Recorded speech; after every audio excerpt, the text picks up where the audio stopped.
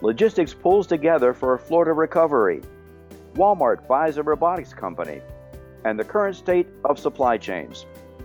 Pull up a chair and join us as the editors of DC Velocity discuss these stories, as well as news and supply chain trends on this week's Logistics Matters podcast. Hi, I'm Dave Maloney. I'm the Group Editorial Director at DC Velocity. Welcome. Logistics Matters is sponsored by Signode. You've designed, tested, produced. We'll protect it from here. The Signode team of technical and service professionals will be on site at PACK Expo International in Chicago. Come see how the Signode process and products deliver optimal outcomes for customers, protecting their automation investments. Visit Signode and PACK Expo booths S3742 and N6015 on October 23rd through 26th. As usual, our DC Velocity senior editors Ben Ames and Victoria Kickham will be along to provide their insights into the top stories of this week. But to begin today, Hurricane Ian has brought tremendous devastation to Florida and the Southeast region. It is times like these that the logistics community can rally together to help in the recovery. To find out what's being done and how you can help, here's Victoria with today's guest. Victoria? Thank you, Dave. Our guest today is Kathy Fulton, Executive Director of the American Logistics Aid Network, or ALAN, as it's also known. And Kathy's here to talk with us about the relief and recovery efforts and how the logistics community is helping. Welcome, Kathy. Thanks, Victoria. It's great to be back.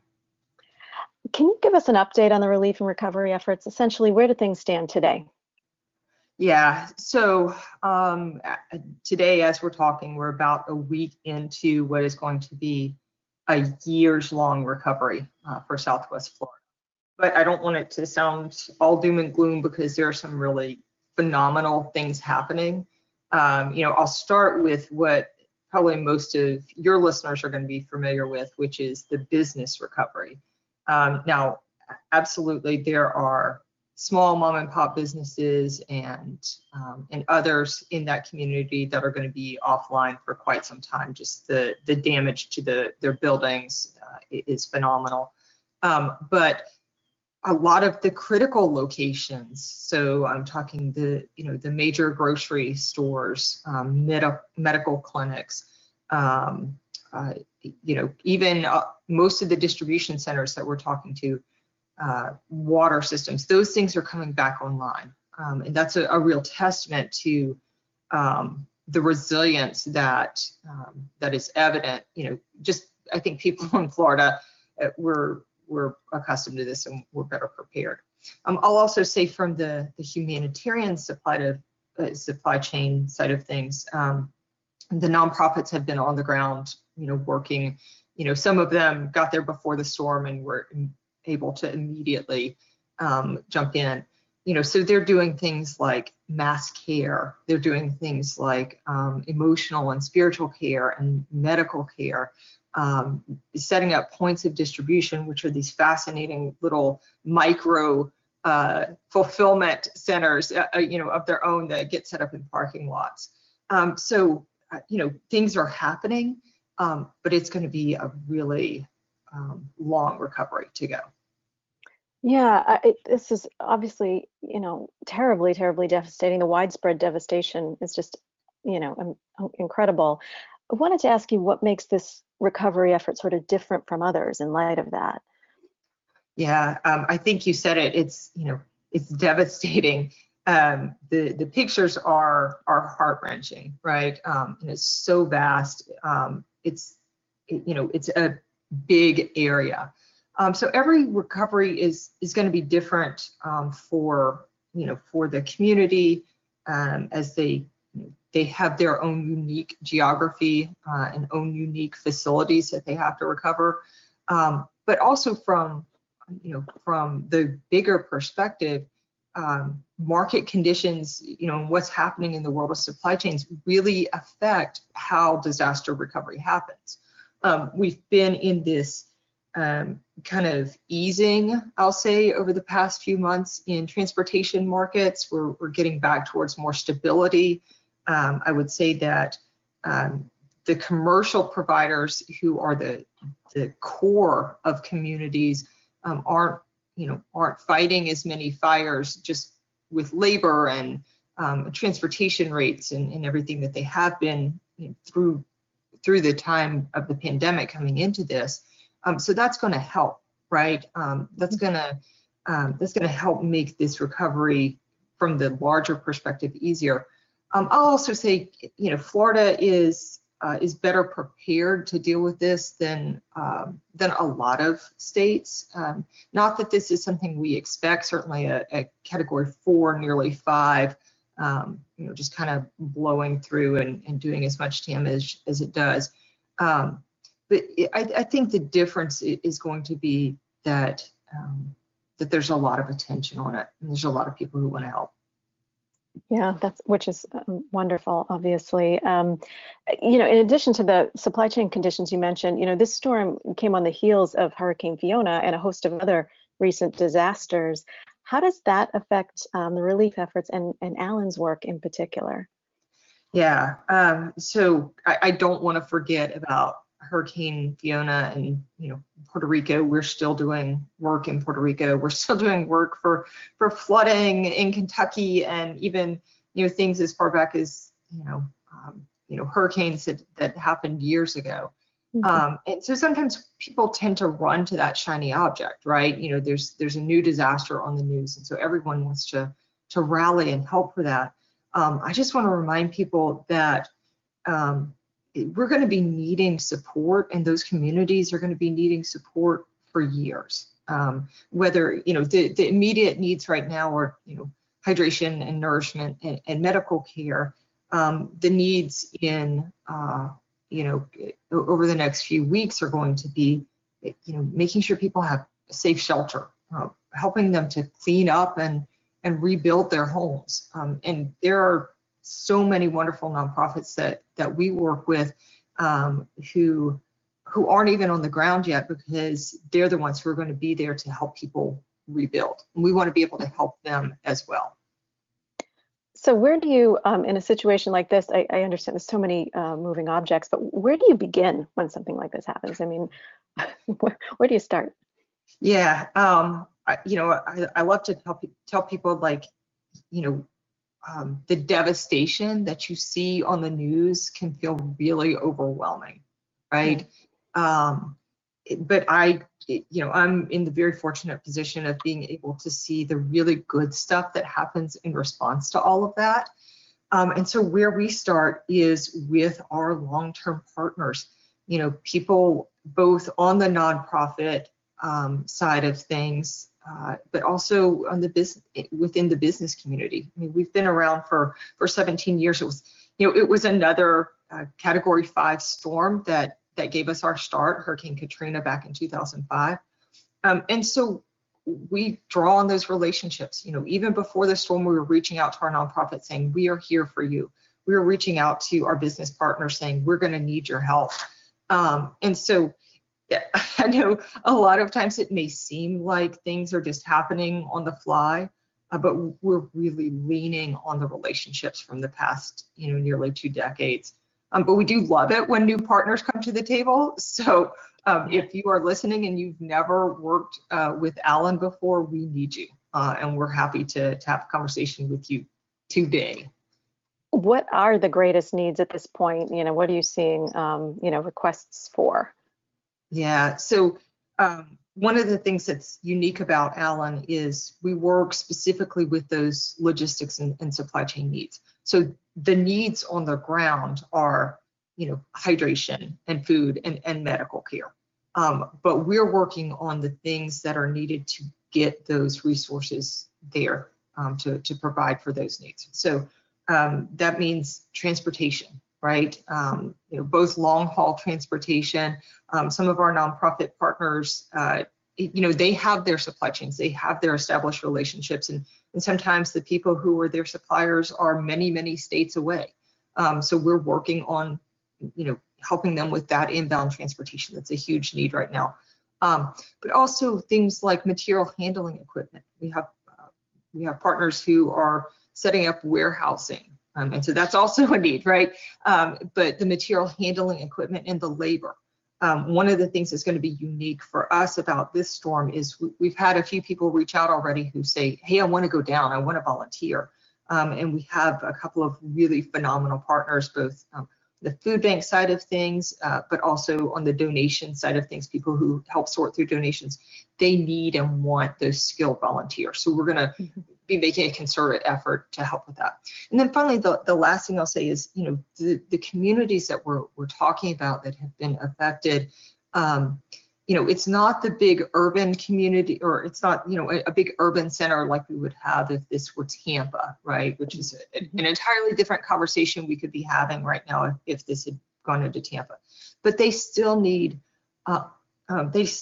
those small vehicles that can help go out and distribute into neighborhoods where people are not able to get to a big point of distribution. They're not able to get to the grocery store. So that excites me because we've seen over the past few years in our world this proliferation of last mile services. So I'm really hopeful that those organizations are going to want to come alongside us and join in the relief efforts as well. Terrific. You mentioned earlier that you're always looking for more partners. Where can our listeners go to learn more about Allen and how they may be able to help? Yeah, great question. The best way to find out about us is going to our website, allenaid.org, ALANAID.org, or our social media channels, and we're Allen Aid on most of those as well. Or you can just Google American Logistics Aid Network or Allen. You should be able to find us. I'll also say, click the donate button while you're there. That we're a nonprofit as well, and it helps us to have the staff and the resources ready to go to be able to do the work that we do during disaster. Terrific. Kathy, thank you for being here and for everything your organization and the logistics community does to help in these situations. Thanks very much. Yeah, thank you, Victoria. We've been talking with Kathy Fulton of the American Logistics Aid Network. Back to you, Dave. Thank you, Kathy and Victoria. That certainly is important work. Now let's take a look at some of the other supply chain news from the week. And Ben, you reported on Walmart's purchase of a robotics company to help their warehouse automation efforts, and also some other consolidations that have been happening within the industry. What can you tell us? That's exactly right. Anyone covering warehouse technology in recent years has seen the big jump in automation, specifically looking back a little bit with the really wide variety of autonomous mobile robots that have proliferated ever since Amazon bought the former Kiva Systems way back in 2012. Seems like a long time ago now. There have been a lot of those AMRs as well as ASRSs, autonomous storage and retrieval systems, and shuttle systems, a lot of variations going on this way to speed up fulfillment. A whole lot of companies doing that, but lately we've seen some of those firms get acquired by larger companies. In the last couple of years, there was Fetch Robotics. They were bought by Zebra. There's also 6 River Systems, bought by Shopify. It's probably too soon to call it a trend, but we did see 2 more examples just this past week. And the first one, as you said, had to do with Walmart. Obviously, they're an enormous retail presence, and they bought a Massachusetts startup called Alert Innovation. They make robotic shuttles in an ASRS system, and Walmart uses them to help handle online grocery orders primarily. And they also operate some of their brick and mortar stores to provide more omni-channel services, curbside pickup and buy online, pickup in store kind of things. This one did not come out of the blue. Walmart had actually first installed one of Alert's systems in one of its New Hampshire stores back in 2019. And the 2 companies have been working really hand in hand ever since to refine that system. They're now planning to roll it out to many more stores. So one question that I don't know the answer to yet, I'll be looking into it in coming days, is whether Alert will continue to serve customers outside of Walmart in the open market after this acquisition, or whether they'll sort of become a private technology provider to Walmart. But we'll be following up on that. Right. Well, that sounds like a deal that could really support the omni-channel movement that we've been writing about for a long time, right? Yeah, exactly. I don't know how many times I've typed the word omni-channel in these past years, but it's one of those big mega trends that we've been writing about. But this sort of helps provide to me some color on how exactly you make it happen, how you bring these different orders together. And another of the big deals that we saw just this past week seemed to touch on that also. This one had to do with Teradyne. That's also a big name that listeners will probably recognize. They're a big industrial equipment vendor. So Teradyne said that it would merge two of the startups that it actually already owns. Teradyne had bought the Massachusetts firm called AutoGuide Mobile Robots. They bought them for $165 million 3 years ago. They're going to combine them with a Danish industrial automation firm called Mobile Industrial Robots, or MiR. And Teradyne had bought them 4 years ago for a little more than $270 million. So, for several years now, Teradyne has just been running those two startups, growing them, them and their customer base and product complexity. But the new combined entity will still be known by that Mobile Industrial Robot name, and it will still be based in Denmark. So not a lot of change there. But where the customers, those warehouse operators, might see quicker change, is that those two firms will combine their stables of autonomous mobile robots, AMRs. So before the merge, MiR had a range of AMRs that could carry payloads up to 3,000 pounds, whereas AutoGuide had AMRs that could carry heavier gear. So by combining those two, then they'll have really a broader spectrum of capabilities with all the different vehicles. And by the way, they'll also all operate under a common fleet management software. So this is a way, to make it easier for companies to bring a single system into their facility and be able to handle both the big and the small, the pallets and the totes. So it'll be interesting to see what some warehouse operators and logistics providers do once they can get their hands on this kind of improved solution. Yeah, and it just continues to show the importance that automation is having within the warehouse sector in particular. Thanks, Ben. Glad to. And Victoria, the new Logistics Managers Index numbers are out. What are they telling us about the conditions in the industry?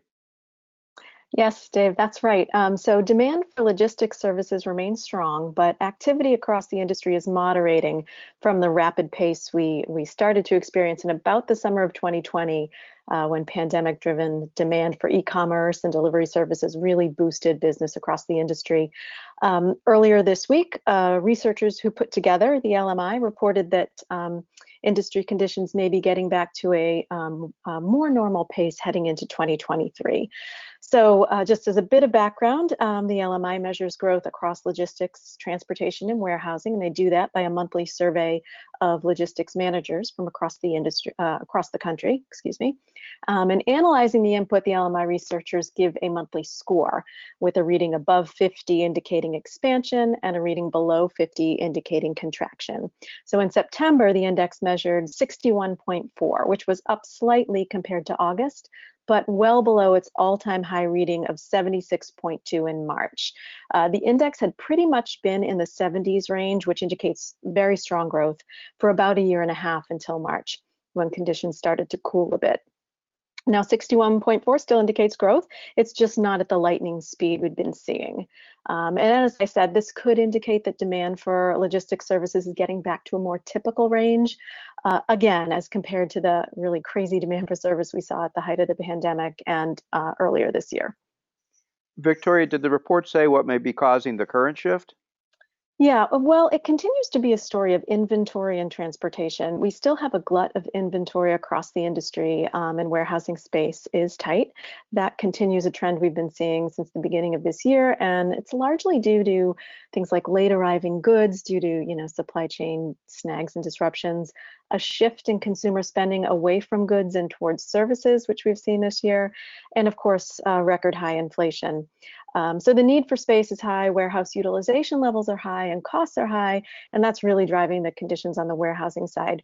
Transportation is another story, and that's where things are slowing a bit.